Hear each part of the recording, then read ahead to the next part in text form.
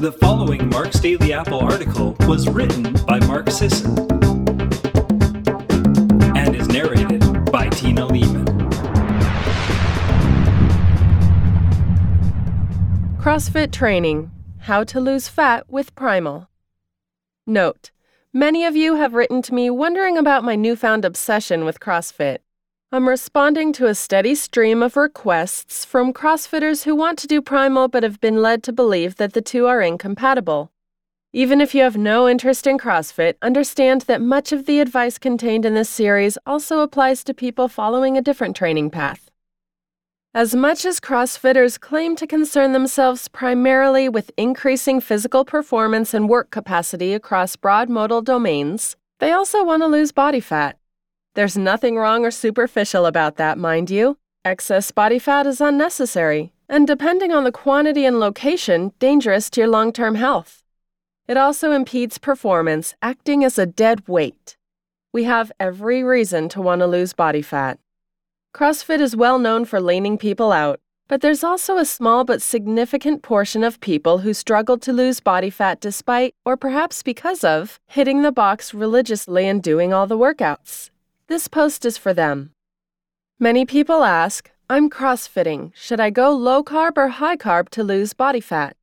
My answer is yes. You heard me right. You should do both. As I explained in a previous post, CrossFitters require carbs. How many depends on their level of fat adaptation, the intensity with which they train, the training volume they accrue, and other factors. But the fact remains that CrossFit workouts are very glycogen demanding.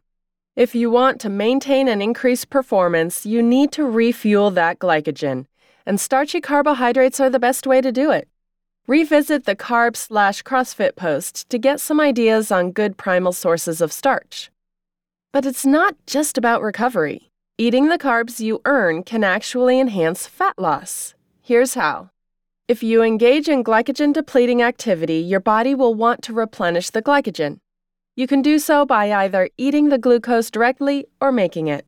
If you burn carbs and don't replenish them, you'll trigger a stress response to initiate gluconeogenesis, the creation of new glucose. This means cortisol goes up. If cortisol goes up and stays up, you'll lose lean mass to provide amino acids to convert into glucose and retain or gain body fat. In most people, consistent low carb will help you lose weight, but the glucose demanded by CrossFit will trigger muscle loss and fat gain if the demand goes unmet. But on rest days, when you're not expending much glycogen, there's no good reason to carb up. On the contrary, you want to keep insulin low to promote fat burning. That means low carb. On training days, eat higher carb and lower fat with plenty of protein, with the bulk of carbs taken in and around your training session. On rest days, eat low carb, higher fat, and plenty of protein. What about calories? They matter, right? Calories matter, sure. Most people fail with carefully curated calorie intakes. Counting calories seems to work a bit better if you're training regularly, eating high-quality, nutrient-dense food that doesn't interfere with satiation mechanisms, and eating plenty of protein. But even then, I'm skeptical. It's just too much work for too little gain for most people, and there's a good chance it fails. I find it far more effective to let your body control its own calorie intake. That's where the oscillation between high carbs on training days and low carbs on rest days shines. Low carb rest days will almost certainly be reduced calorie thanks to well-established greater satiation on high-fat, low-carb diets. Training days become high calorie because you're hungrier and you're eating more carbs, which allows both fat loss and performance gains. Studies show that intermittent calorie reduction in this manner is more effective for fat loss and lean mass retention than chronic calorie reduction.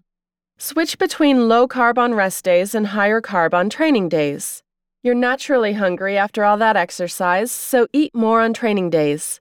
You're not as hungry, eating fewer carbs and keeping intensity low, so you eat less on rest days. It just happens. I anticipate some questions about what higher carb means in terms of grams. The answer is, it depends. It depends on your own genetic predisposition, how many days a week you're at the gym, your gender, men tend to burn through glycogen faster than women, and your other mitigating lifestyle factors.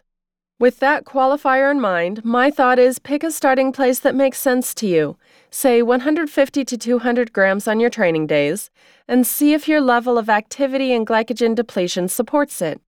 On rest days, if you stick to keeping your carbs to non-starchy veggies, then you're likely in good shape. What about nutrient timing? While I wouldn't worry about nutrient timing to the point of inducing a panic attack if you get hungry at the wrong time, eating a bulk of your carbohydrates shortly after an intense training session offers several advantages. Here are 3 of them. 1. Glycogen depletion is local. The muscles you use are the muscles that lose glycogen. Since CrossFit workouts tend to target the entire body, you'll create a large glycogen debt that can be safely repaid. 2. You can take advantage of a process called non-insulin-dependent glucose uptake. This allows your muscles to gobble up glycogen without needing insulin to do it. The more intense your training, the greater the effect. 3. Exercise increases insulin sensitivity, meaning you need less insulin to get the same effect, glycogen repletion. Your muscles are insulin sensitive after a WOD, particularly the ones you used. Since insulin impedes fat burning, less insulin means fat burning goes up.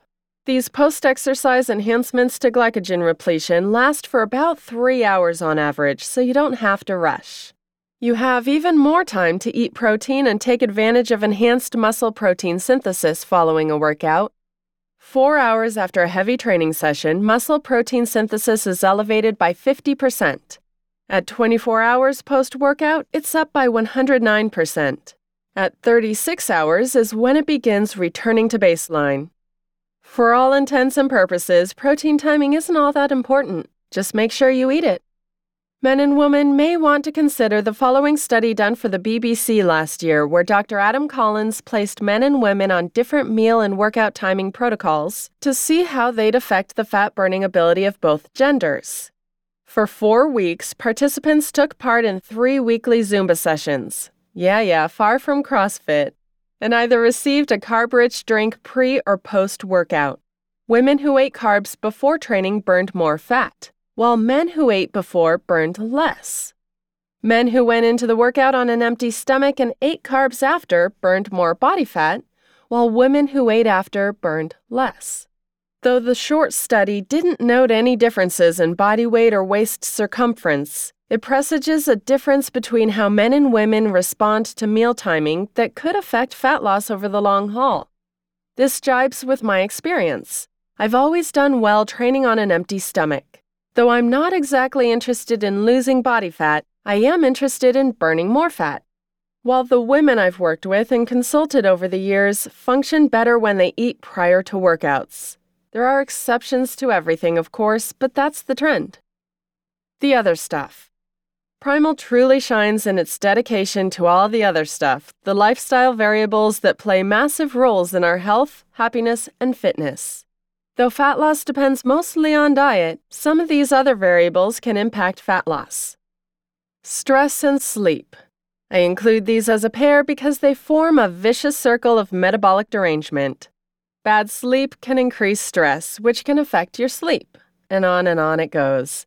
We know from observational research that people who sleep the least and report feeling the most stress lose the least amount of weight. Poor sleep makes junk food more enticing.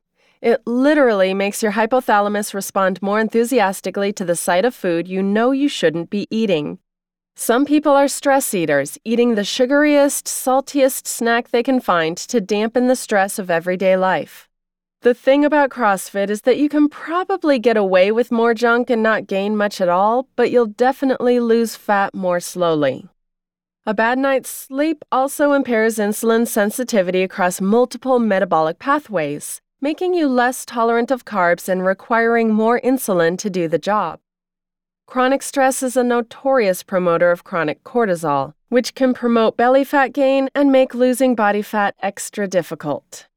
It's absolutely imperative that any CrossFitter interested in losing body fat optimize their sleep hygiene and get a handle on their stress levels. That could mean going to bed before 10 p.m., wearing weird-looking orange goggles at night, or moving from the 5 a.m. class to the 6:30 a.m. class. It might mean finally trying meditation, doing regular float tanks, or spending more time in nature. I've written a ton on both sleep and stress, so do a search for it on marksdailyapple.com and check out the recommendations in those posts for more ideas. Walking. Walking might feel like a waste of time. What's the point of spending time doing something 95% of the planet can perform when you could be squatting, snatching, or doing box jumps? Long, frequent walks in an energy-restricted state, as you should be on rest days, are one of the better tools for easy but not quick fat loss. At that level of intensity and volume, you're running on pure body fat. On rest days, don't just binge Netflix shows. Get up and move around. Walk, hike, you could even go for a long leisurely bike ride or do some really light rowing for long distances. The key is going at a pace you can maintain indefinitely. And that's it for today, everyone. Thanks as always for listening, and have a great day.